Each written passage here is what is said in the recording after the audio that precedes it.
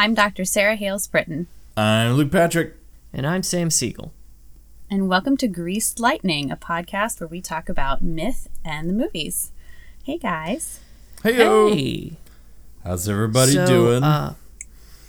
Yeah, pretty good. Pretty decent, yeah. Nice. Yeah, we're all fresh from watching The Princess Bride. Yup. And so, of course, Sarah, what's your relationship with The Princess Bride? This is one of my favorite movies of all time. I love it so much. I can't remember a time in my life before I had seen The Princess Bride. It's always been a family favorite. I guess it had sort of been a while since I'd watched it this time. But yeah, I absolutely adore this movie. I should probably stop. I'll just fangirl.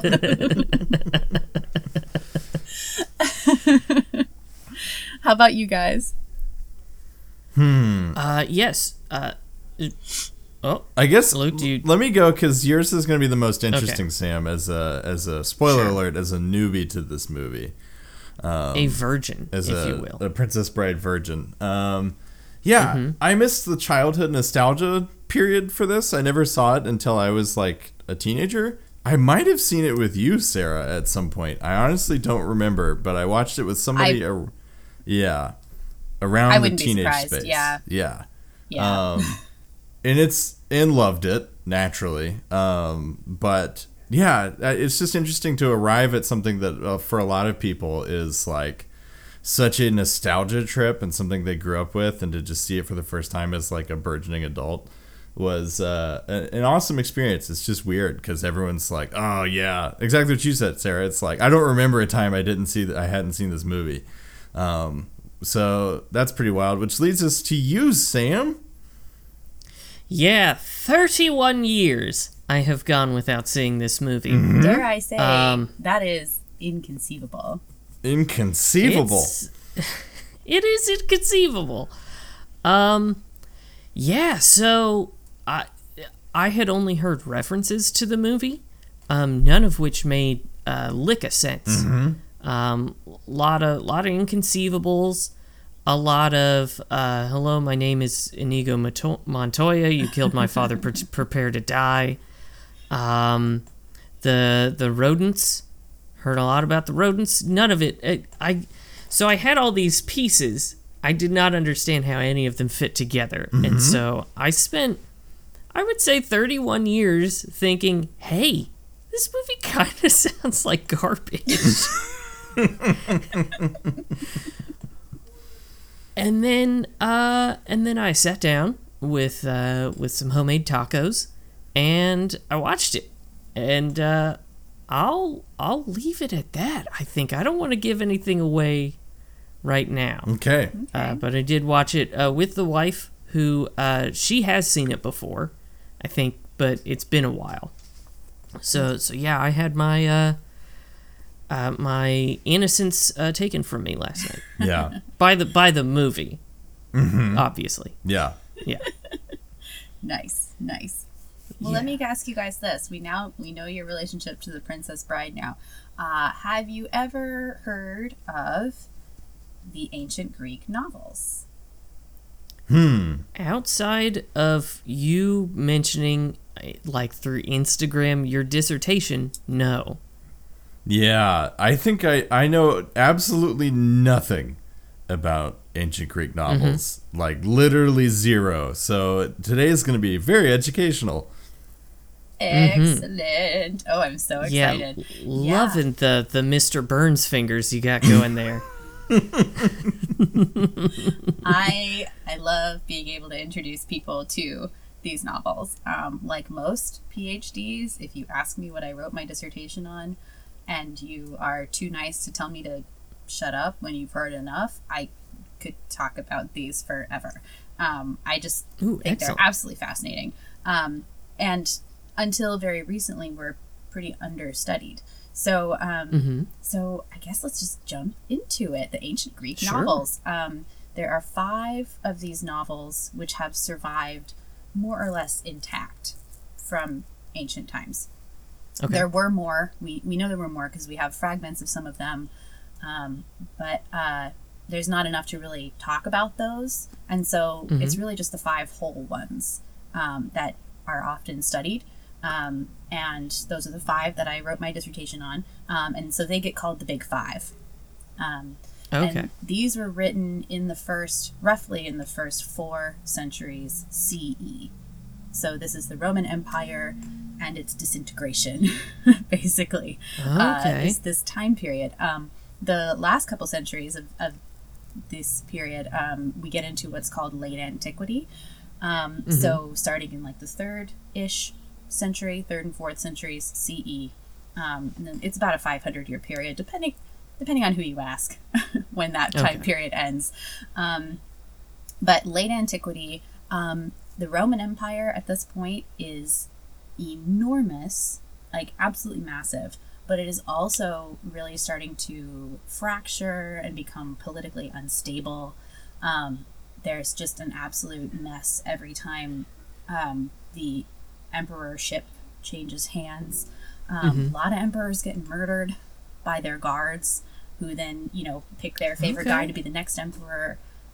There's disease, there's religious clashes. In this period of time, we get Constantine, who was the first quote-unquote Christian emperor. And then later on, about, 50, 60 years after that, we get the mass Christianization of the empire. You have places like Greece that used to be independent, that are now Roman provinces, that, life in these places looks very, very different than what they think of as their true selves lives would look like. So for the Greeks, for example, this would be like classical era Greece, 4th and 5th centuries CE. That's like what they that's always what they harken back to as like this was our golden era. And it's about 1,000 years later now, and we're really bummed out that we're not like that anymore. We hate the Romans, right? So basically, this is just a very tumultuous period of time in history when these novels are being written. So they're not just comforting stories from the bygone glory days of ancient Greece, though they are that, but they are also just chock full of references and allusions to Homer, to Plato, to the academic debates of the day. I mean, rhetorical, philosophical, moral, all of this is like wrapped up in these stories, and in the way that the authors write. So there's a ton going on in these novels beyond just the actual like story themselves. Gotcha. The authors of these novels are generally unknown quantities. We know their names because they tell us their names, but they're not like other ancient authors like Plato, right? We know a lot about Plato as an actual historical person. We know a lot about Herodotus and Thucydides as people. We know a lot about the Roman poets, right? We know tons about them. We have no idea who these fuckers are.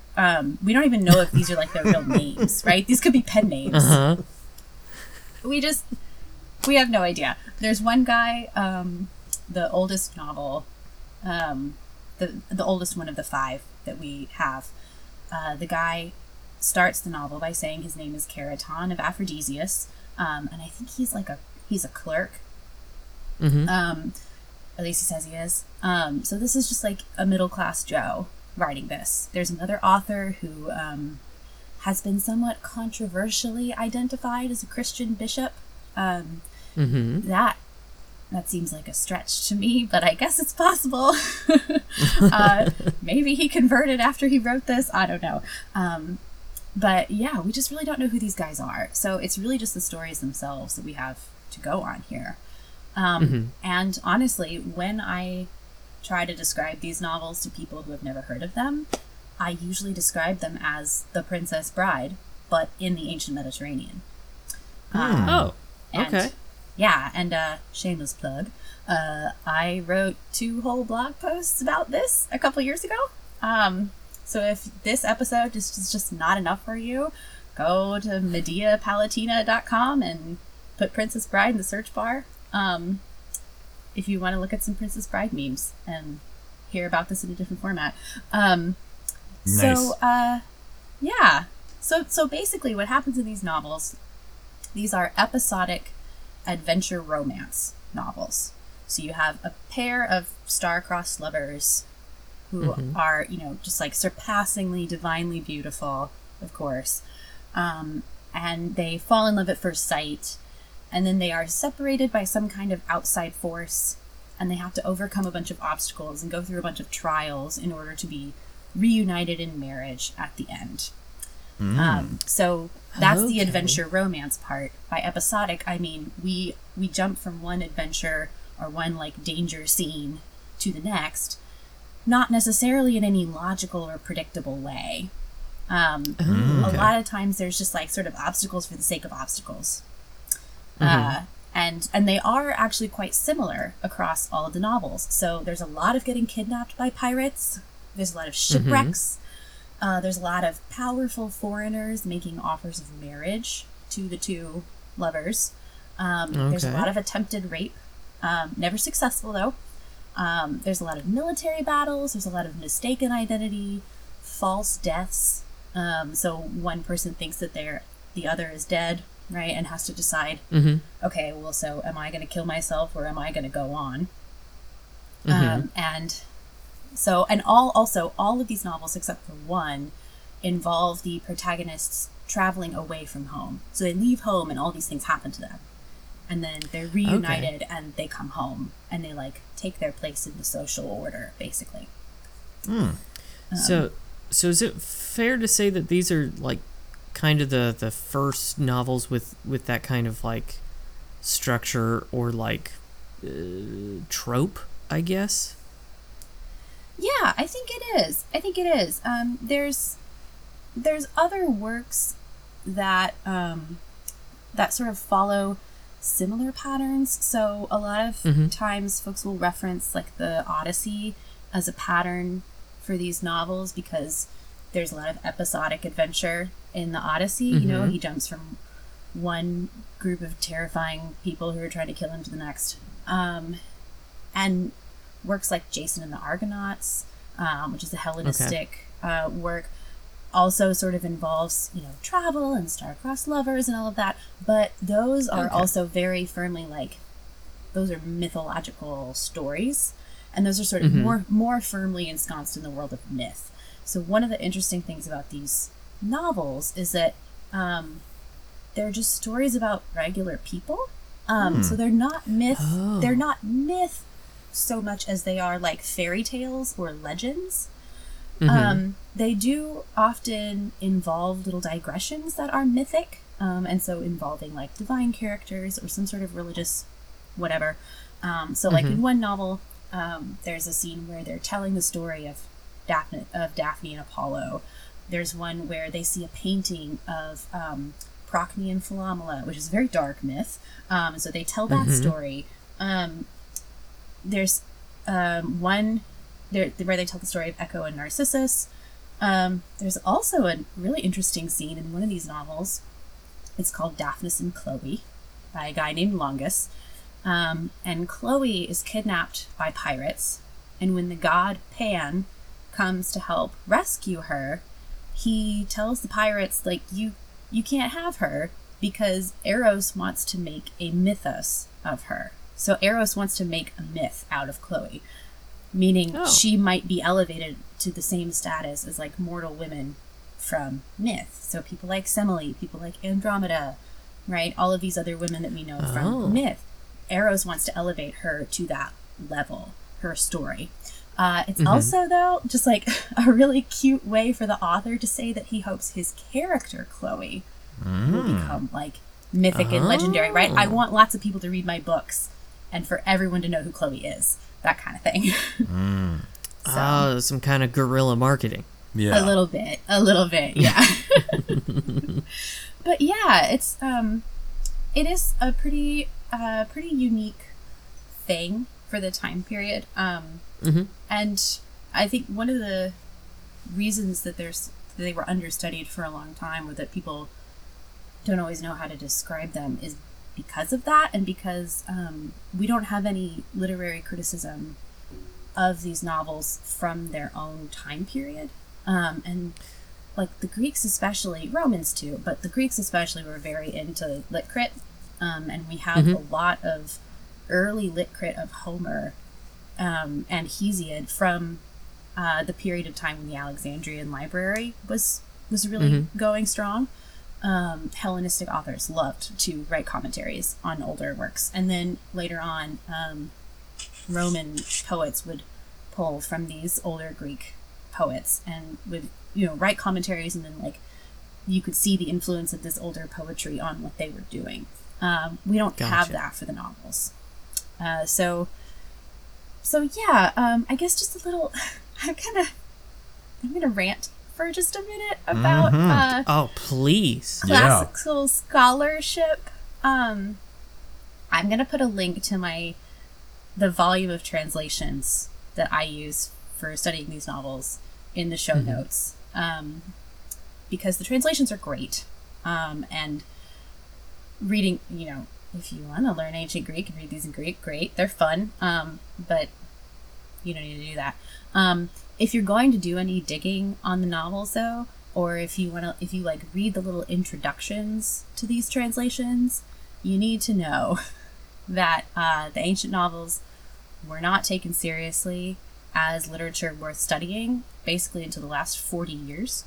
And up to that point, classicists studied them occasionally. They knew they existed, but they thought of them almost exclusively as the ancient equivalent of shitty detective thrillers that you keep on your nightstand, but that you would never discuss with your colleagues or your class friends. So they argued that the reason we don't have a genre classification from antiquity or any ancient lit crit of these novels is because the ancient elite writers who did that kind of thing would have been ashamed to admit that they read these. When that's not why. I mean, the people who did lit crit in ancient times, in late antiquity, first of all, there's not a whole lot of lit crit that survives from that period of time. What does survive? They don't touch anything from their own time period. Anything at all. They are looking back and they are rehashing criticism of older literature that has already been studied for several hundred years because it's escapism for them. They're trying to sort of at least mentally get themselves back to a time, right, when Greece was stronger, or there wasn't a new emperor every 15 minutes or whatever, right? It's so the idea that these late antique authors aren't talking about the novels because they didn't read them or they thought they were trash or whatever is such bullshit. And it's just lazy scholarship. Yeah. So much of the late 19th, early 20th century writings on these novels are just lazy scholarship. It's just amazing to me. It's so hard to get papers published now, and the shit that people cranked out in very respected journals in this time period is just how modern scholars just had no qualms whatsoever about basically just writing their own opinions about these novels being trashy without actually really basing it in anything. It's pretty appalling to look back, and unfortunately that attitude does still exist in some scholarship today, but for the most part people are now looking at these novels for what they are, which is very learned works of literature written by very clever authors who were showing off their own erudition just as much as they were trying to entertain people. Gotcha. And these novels reward careful and close reading just as much as other ancient literature does. I'll get off my soapbox now, but that's my ancient novel soapbox. I'm gonna take a stab in the dark that those scholars are just shitty men, right? Oh yeah. Oh, they are. Yeah. It always is. It always is. Oh, they're so gross. They're so gross. I read some of these articles for my dissertation, and then there were others where I only got halfway through. It was okay, this is the third gross thing you've said. I'm not going to learn anything from this. We're moving on. Yeah. Jesus. So, were the novels like popular in their own time? Do we have any indication of that? We don't really have any indication, unfortunately, but we do think they were popular in their time. So, Okay.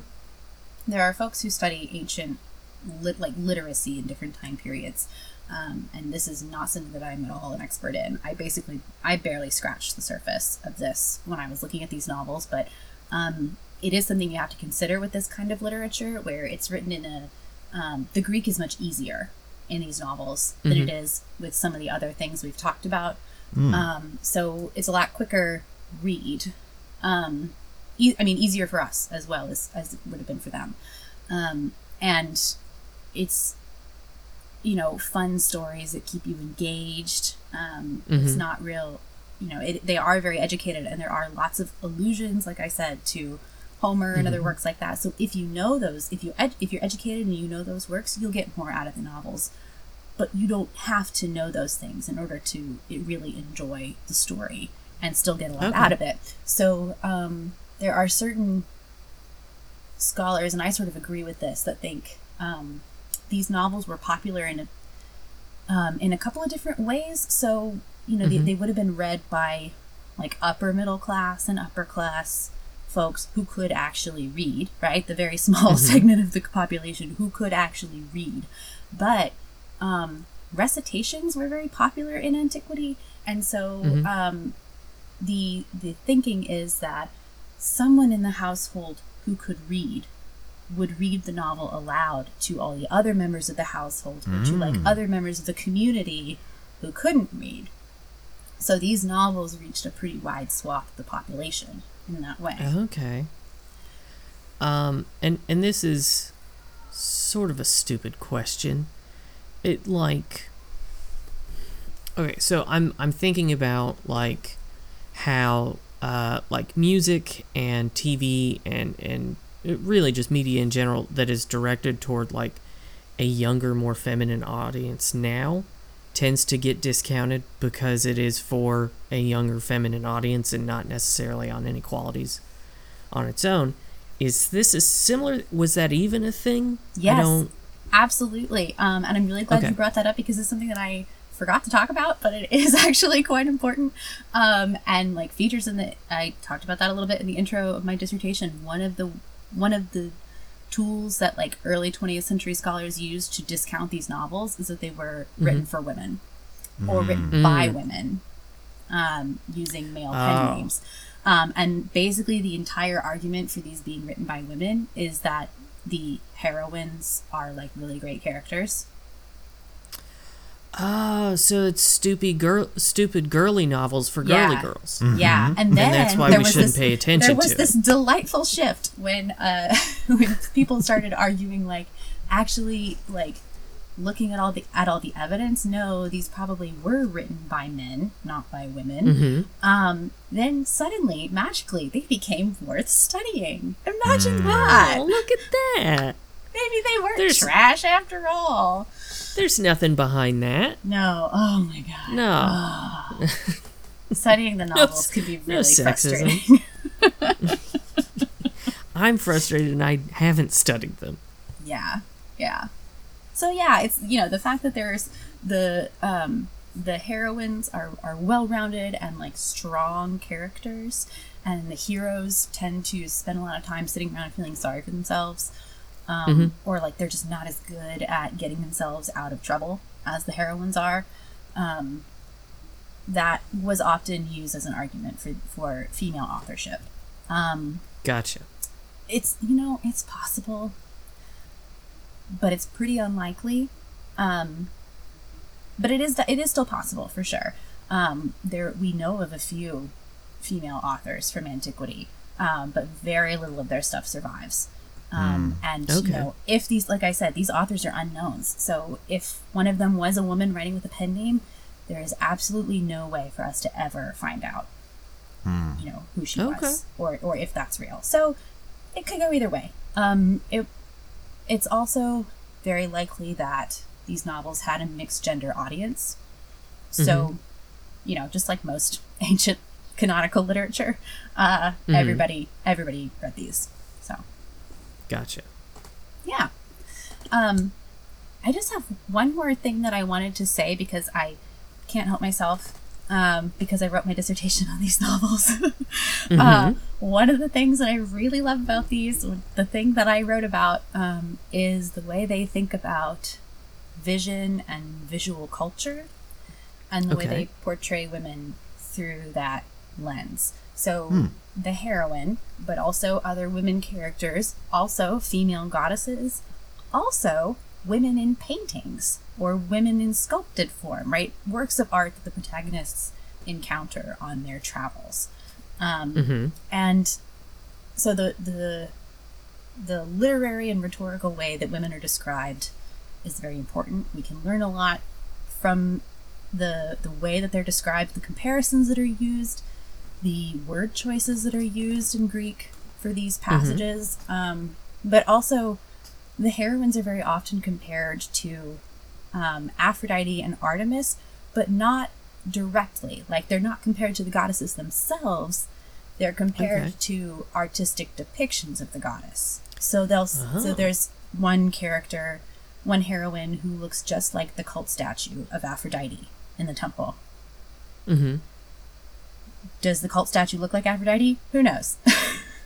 Nobody can handle actually looking at Aphrodite, right? But this chick looks just like the cult statue of Aphrodite. So when she's in the temple and this other guy walks in, he thinks that he's seeing an epiphany of the goddess. Like, she's come to visit the temple. And he freaks the fuck out. So there's that. There's a lot of these heroines actually meet the hero at like a religious festival. And there are a couple where they're in the processional dressed as Artemis. So they're like a living personification of the goddess in this moment. And there's one character in particular who does that quite a bit. There's another heroine who is basically a walking painting of Andromeda. She's separated from her parents at birth, and the way they recognize her is they go and get this painting of Andromeda out of their bedroom, and she looks just like the painting. So her mother looked at this painting apparently like right at the moment of conception, and so the baby came out looking just like the painting. Is what That's how it there. works.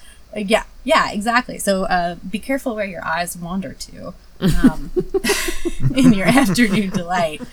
I gotta get that gargoyle out of my bedroom. Oh God!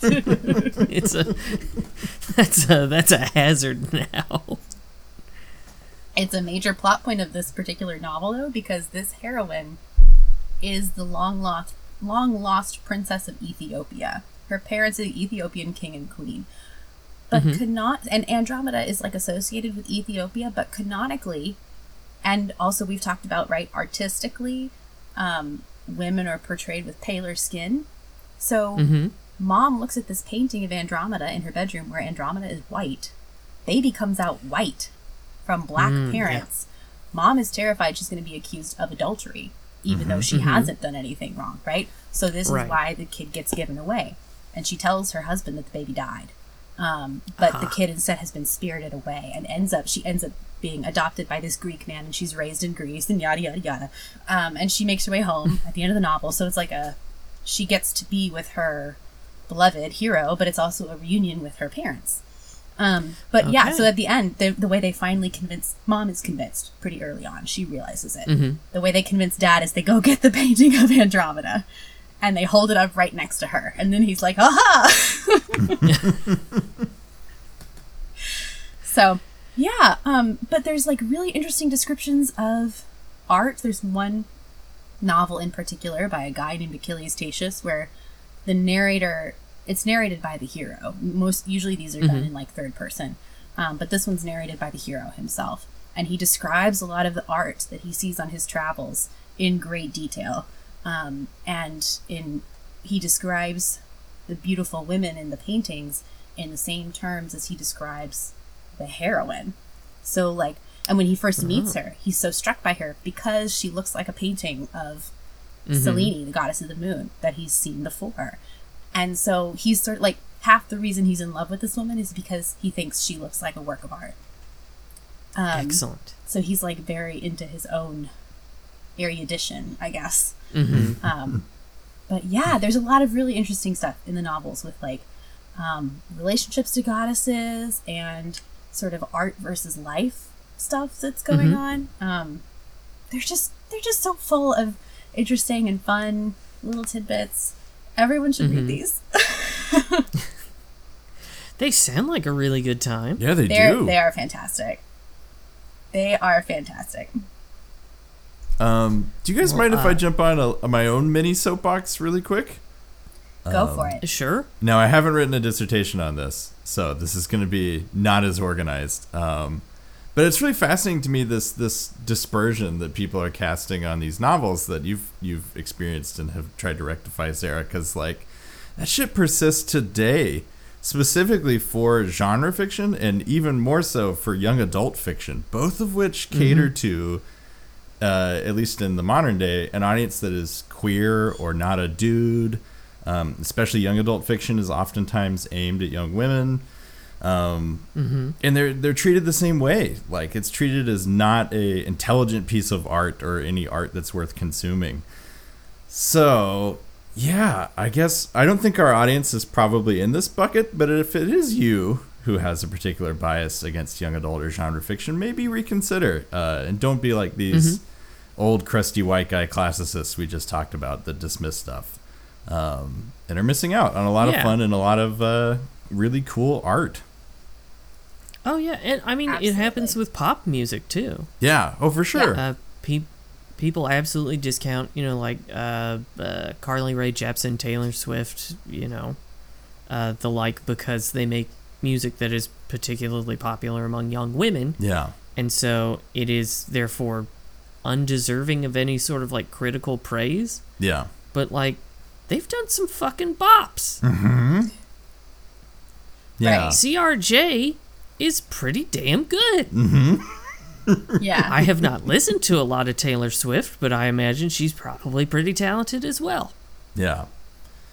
Yeah. So. Enjoy what you enjoy and explore new areas that maybe you don't often poke at, including these novels. It sounds like these things sound awesome. Yeah. Yes. Yeah, what are my they God. called? I love these. Okay, so the oldest one by this guy Keraton is called Kyrios and Kaliroe. Those are the names of the... Kyrios is the hero, Kaliroe is the heroine. So it's just named after them. She's the one that looks like a statue of Aphrodite. This is also the only novel where one of the protagonists actually does get remarried. They frequently get sort of forced into engagements to other people in order to like protect themselves or the other person or whatever, but they never go through with it, except in this one. That one happens, and it's fascinating. Then there's one by a guy named Xenophon of Ephesus, and that one is just called The Ephesian Tale. We don't actually know if Xenophon was from Ephesus, but his novel is about people from Ephesus, so we think he was too. That one's much shorter, a lot less flowery stuff going on, but still really entertaining, still a cool story.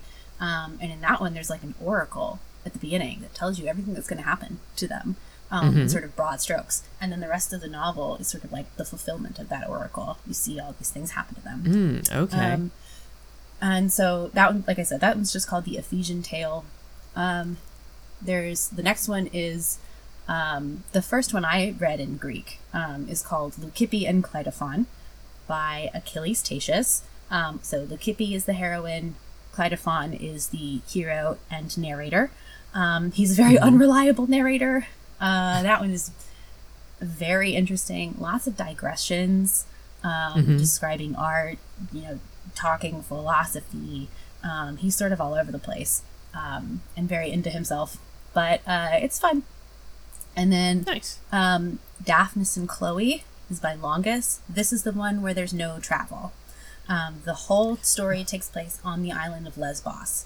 So they're not going out and having adventures on the high seas. The high seas have to come to them. So there's like a pirate raid on the coast, and Chloe is kidnapped at one point.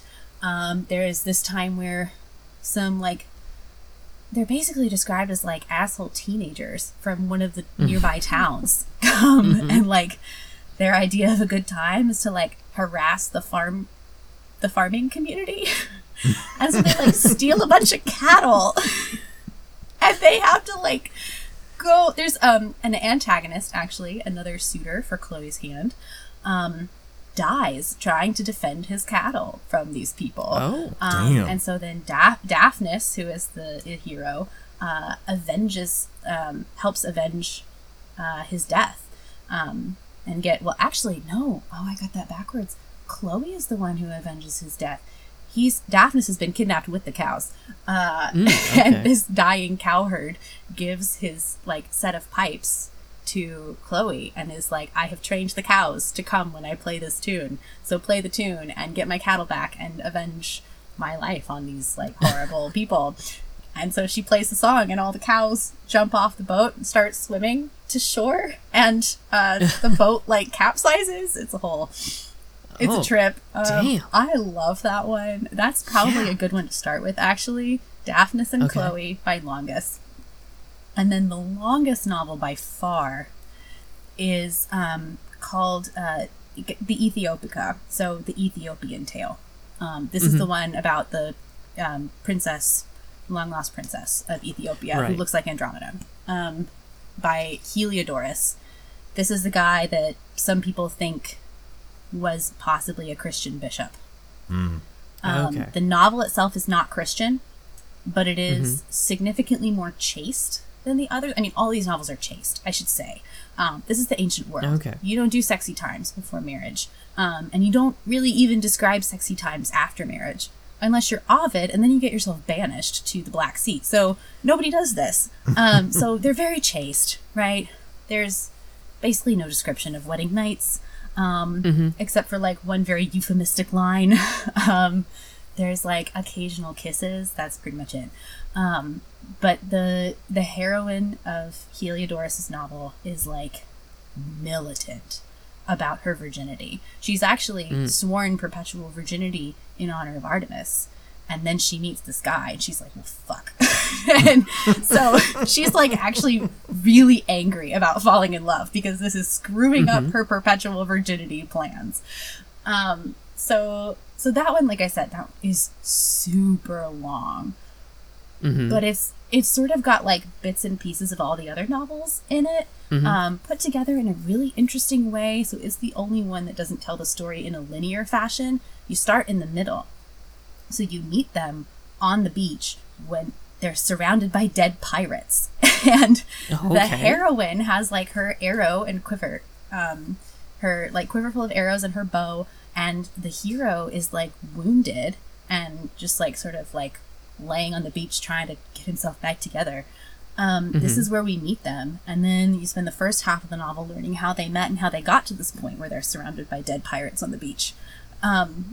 It's super, and then the story goes on from there. It's super fascinating, but it is very, very long. So like, I wouldn't recommend reading that one unless you've already read one of the other novels and decided that you like this kind of thing.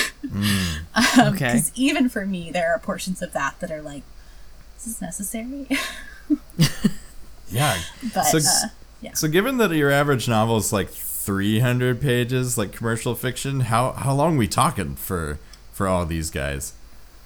How long are we talking? That's a great question. I have my volume of translations here. Let me just like look at the page numbers real quick. Okay, so Kyrios and Callirrhoe, the oldest one. This is just over 100 pages long. Oh wow. Okay. Oh. Okay. Now I will say these are sort of big pages with dense type. But just over 100 pages for that one. The really long one, Heliodorus, is just under 250 pages. Okay. Gotcha. Okay. So they're shorter. They're shorter than the average novel today. Yeah. Gotcha.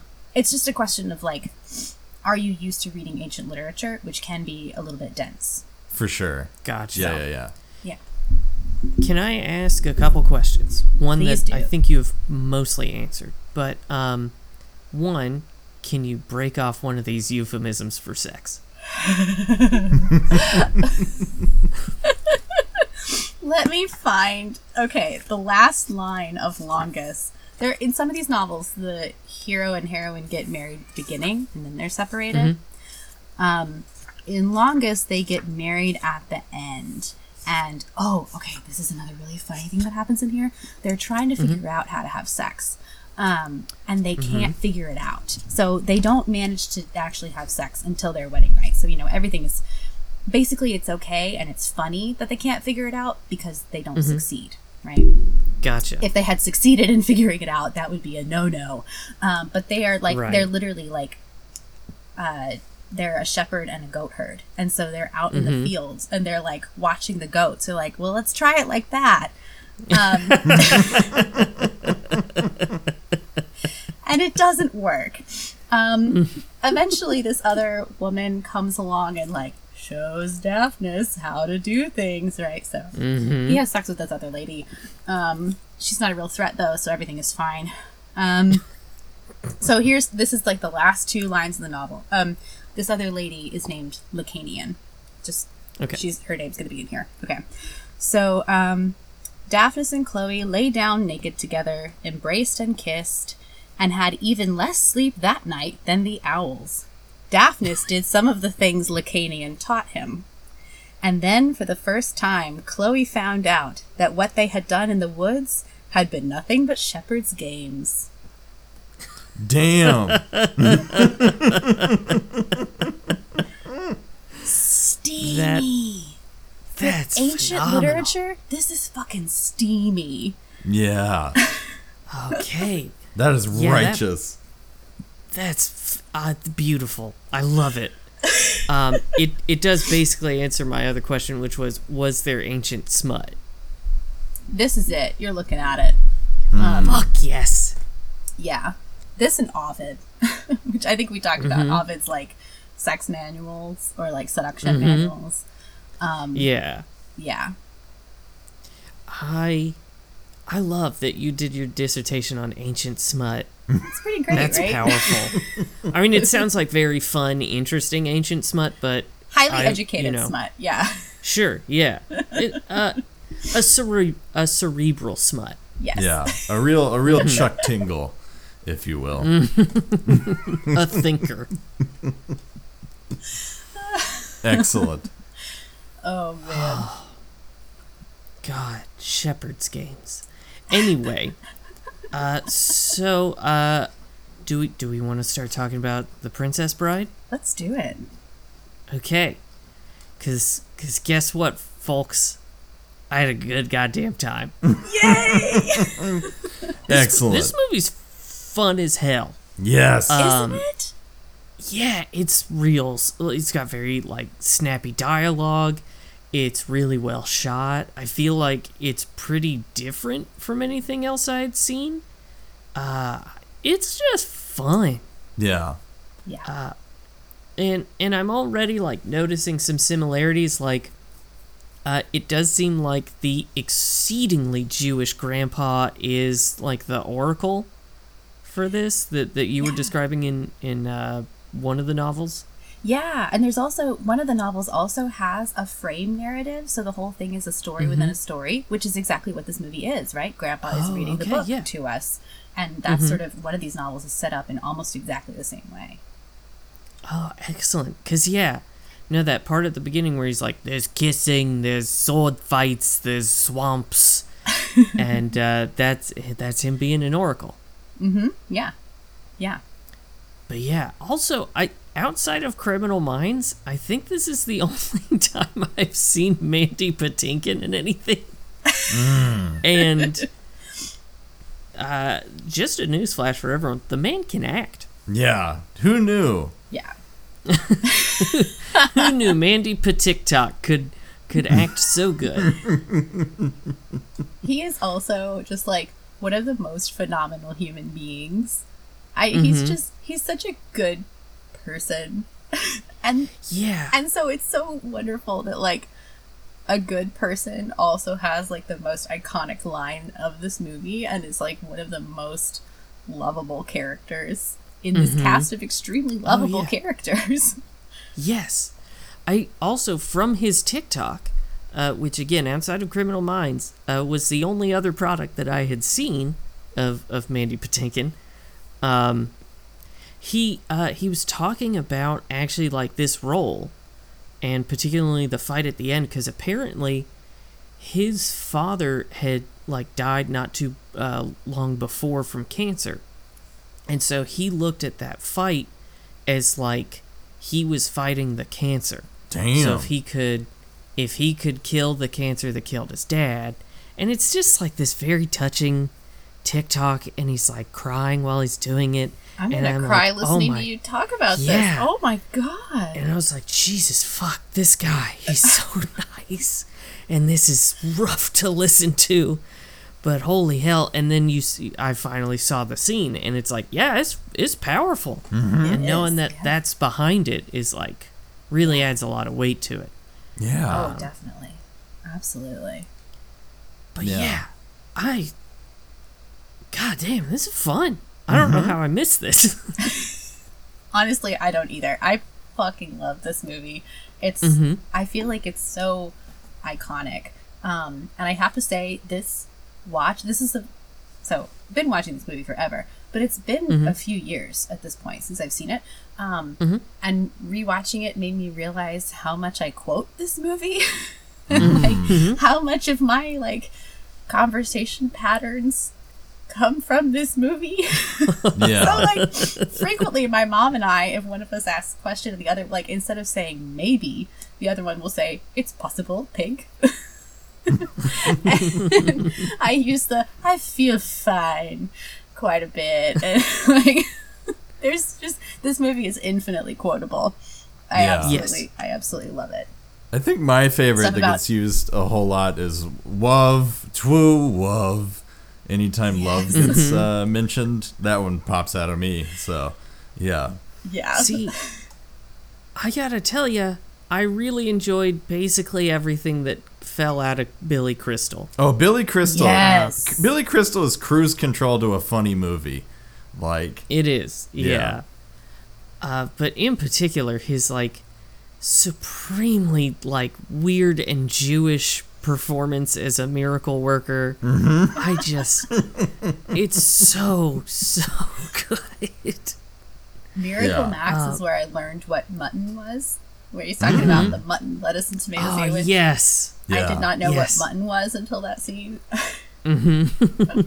I think for me, it's a small detail with his performance, but at the very end, when his wife says, like, do you think it'll work? And then his comedic delivery of the line, it'd take a miracle, is just perfection. Like, it's such a Yes. small line, but Oh, his yeah. delivery of it is like comedic timing masterclass. It's so funny. yes. And it's got that ring of like very like vintage like comedy Yeah. where it's all just like like thinky smart phrases said at just the right moment. Yeah. And so in a lot of ways this movie feels sort of out of its time, because even though it's like 1987, it feels a lot older at times. Like you have the fencing, which Yeah. I feel like fencing was a big thing in like Like the 60s. Well, Yeah, yeah, the it went through 60s. phases, right? So like really early movies, there were a lot of action shots, like your Errol Flynn era, and then like when Yes. in the 60s when we got kind of back into like big dramatic productions of stuff, yeah, you got kind of a resurgence, but yeah, Yeah, because I was thinking like Count of Monte Cristo, which I've also not seen. But you know, just stuff like that. Like it harkens back to that in a lot of ways, and so I like that. It feels like a send up of like classic cinema. Yeah. Now I will say, did some of the sword fighting go on a little longer than I would have liked? Yes, it did. yeah. I think for me it kind of works because it's humorous sword fighting. Like there's times where like sure. someone is like halfway bent over fighting behind their back or fighting between their legs or whatever. Like it's done for effect. It is not just Yeah. a Game of Thrones style beatdown for 3 minutes. Like I'm thinking the fight between Inigo Montoya and Wesley at the very like towards the beginning, where we get the twist of like neither one of them is left-handed, and then the fight goes on for like another 5 minutes, and I was like, could have cut 2 of these minutes. That's fair. Yeah. Because I found myself like, oh, okay. I need more to happen. But otherwise, just great. I am distressed at how large Andre the Giant was. Yes. Because his hand looks like it could easily crush my skull. He was almost 7 feet tall. So, yeah. Fuck. Yeah. And just, I mean, mittens. They're so big. Yeah. I spent a lot of time convincing myself that no, he is real, or was. Yeah. If you haven't seen it, go Google Andre the Giant holding a beer can, because there's many photos of him holding a 12-ounce beer can, and it makes it look like one of those mini sodas, except even smaller. Like, the guy's hands were ginormous. He also apparently had like a massive alcohol tolerance. Yes. But also, so his ring name was Andre the Giant, right? But apparently his nickname was Andre the Drunk. He once like passed out. He like drank too much at the hotel bar, passed out in the lobby. They couldn't move him, like the hotel staff, because he was such a big person. They had to leave him there all night until he came to. Toss him a blanket. He drank like 80 beers. Jesus Christ. Yeah, crazy. Oh my God, Andre, Jesus. I had to skim the Andre the Giant Wikipedia page this morning while I was watching, because I realized like I don't actually know like how tall was this man, and then one thing led to another. I have a bad habit of reading Wikipedia pages for everyone involved with a movie while I'm watching it. I'd say that's a great and universal habit. If you don't do that, you're a weirdo. Well, that makes me feel better. Yeah. Yeah. Okay, so I did have a question. The person who works in the torture chamber, not Count Rugen, who built his own suck machine, but I think he just gets called the albino. I don't think he has a name. Okay, is that Hagrid?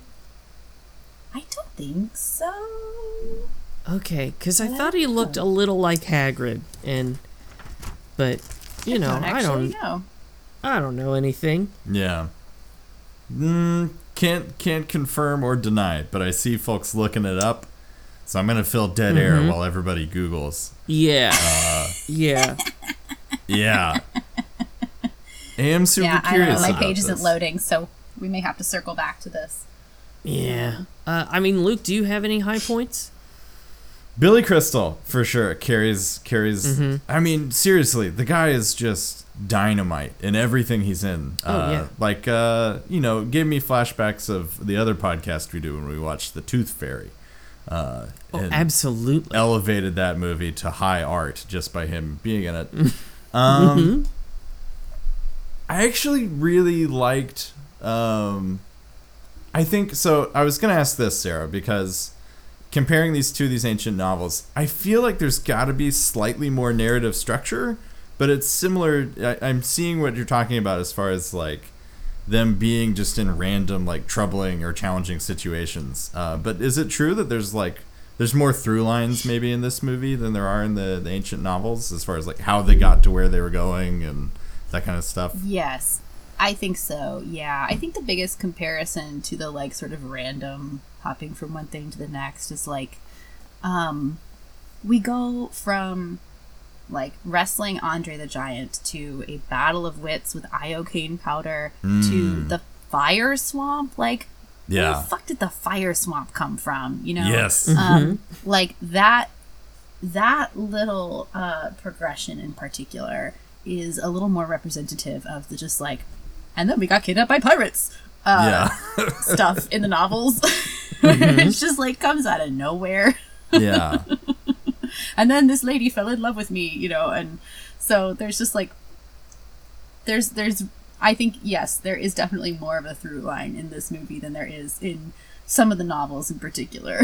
Yeah. Okay. Okay. I do like how, I think for me, what really, really works about this movie, and like what I focused on rewatching it, is that the narrative conceit of the fact that this is being told to a child by a grandpa really makes this movie shine, because it gets to do stuff like that. Like you said, like we're just going from like one challenge, a fencing challenge, to a wrestling, to iocane powder. Like, it's a story for a kid, and it gets to be free of a lot of the like more rigid narrative structure that comes with like a fantasy movie, I guess we could kind of call this, or even like a rom-com or an action movie. It just gets to kind of be, kind of like you said, Sam, like its own thing. It's sort of its own little mini genre, and that's pretty beautiful, and I think it absolutely works. Well, and they play with that framing device so much. During the eel scene, where, you know, he gets stopped, and he's like, okay, well, let me find out where we were. So he just like kind of runs through it, and it's got that like drunk history moment where he's saying a line and the person's mouthing it. Yes. And then he's like, yeah, and the eel is something. Ah, here we are. And it like cuts through the action that you just saw. I also loved towards the end when the kid is like, see, blah, blah, blah, blah, blah. And he goes, yes, you're very smart. Now shut up. That's one of my favorite parts. Yeah. The part that my mom always quotes is when the kid gets fed up and he's, who kills Humperdinck? And Grandpa says, he lives. And the kid says, Jesus, Grandpa, what'd you read me this thing for? Yeah. It's all so good. I do have a handful of questions for y'all. Go for it. So if the rodents are of unusual size, do y'all think that it's just they're big, or there's some exceedingly small rodents? Somehow the idea of really tiny rodents is even creepier to me than like these giant ones. So for the sake of my own like mental well-being, I'm going to say they're only big. Okay. That's fair. Yeah. No one wants an ant-sized rat. No, micro rodent is not good. Nothing about that is savory. Yeah. No, not at all.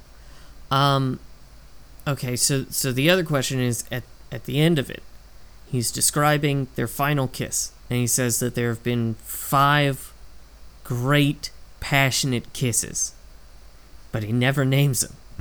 And I need to know one of those 5 other kisses. Yeah. Yeah. I feel like do Romeo and Juliet kiss? I think so. I believe so. I think technically they get married. So okay. Yeah, I think they yeah, kiss. It's been a long I'm time outing since myself I read Romeo and Juliet. as a complete idiot.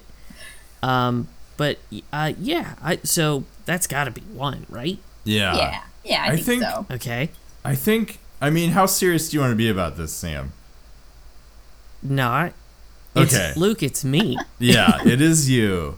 Just checking, because I think like Antony and Cleopatra, that's a pretty epic kiss. It sparked a lot of things. Yes. Yes. Paris and Andromeda, right? I'm terrible with names. That's their names. Helen. Right? Paris and Helen. Helen, excuse me. Yes. Thank you. Yeah. I've learned things on this podcast. I think you lose Grease Lightning points for that. Yeah, I do. I think I'm negative.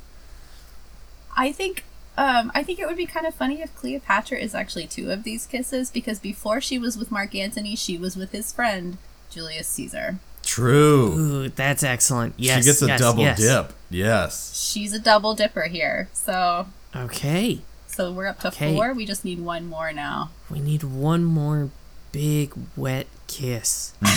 Ew. It's got to be the kiss in Tom Hanks's Big. You think that's the other great one. Not Volunteers for some reason. I feel like that's more obscure. Yeah. And spittier, but and this just is this is not that podcast, but I will allow it. The jury will allow it. The judge and jury, for sure. Everyone loves the big, beautiful kiss between an adult woman and a child in an adult man's body. Yeah. It's one of the top 5 most passionate kisses in human history. At least on one side. Yeah. Can I just say really quick? So you mentioned that there are probably lots of novels that we don't know about. I love to think there's a universe in which somebody in ancient Greece or late antiquity wrote the entire plot of Big, just like in a fever dream, made Big, and then it was lost to time. Yes. But what would the Zoltar machine be in an ancient Greek Big? Maybe like a wordy fishmonger? I don't know. A wordy fishmonger, Luke? What the fuck even is that? I mean, there were oracles in the ancient world. Yeah. Okay. Maybe the kid goes to the oracle. And he's I like like, that I wish more. I were big. And it's like, ding, ding, ding, ding, ding. You're now a toy executive. Oh my god. Amazing. I have a question for you guys. Yes. How do we feel about Wesley's tiny ponytail and tiny mustache? Bad. Um, Very negatively. Okay. it grew on me during the course of this Oh, film. no. My gut reaction to it, especially the mustache, was not a great one. But over time, I don't know, kind of came to enjoy it. For me, now that you bring it up, it does challenge the notion that this is one of the greatest kisses of all time because that mustache is involved. That's fair. That's fair. And I feel like that dampens it just a bit because it was thin, it was small. Like, you take an inch on either side and it is Hitler's mustache. It's True. It's true. So, I was upset at the reveal of the ponytail because it is so tiny. It doesn't need to be there. It really doesn't, yeah. I think because I have seen this movie so many times, and because, like, for so much of my childhood, Carrie Elwes is, like, the height of a romantic hero for me. Okay. I've sort of, like, I'm a little bit immune to some of the effect of the tiny ponytail and tiny mustache. However, I have been personally victimized by multiple mustaches. And so generally I am anti-mustache. I think because this movie is what it is, I can handle the tiny mustache, but I wish it wasn't there. I'm sorry, Sam, I broke you.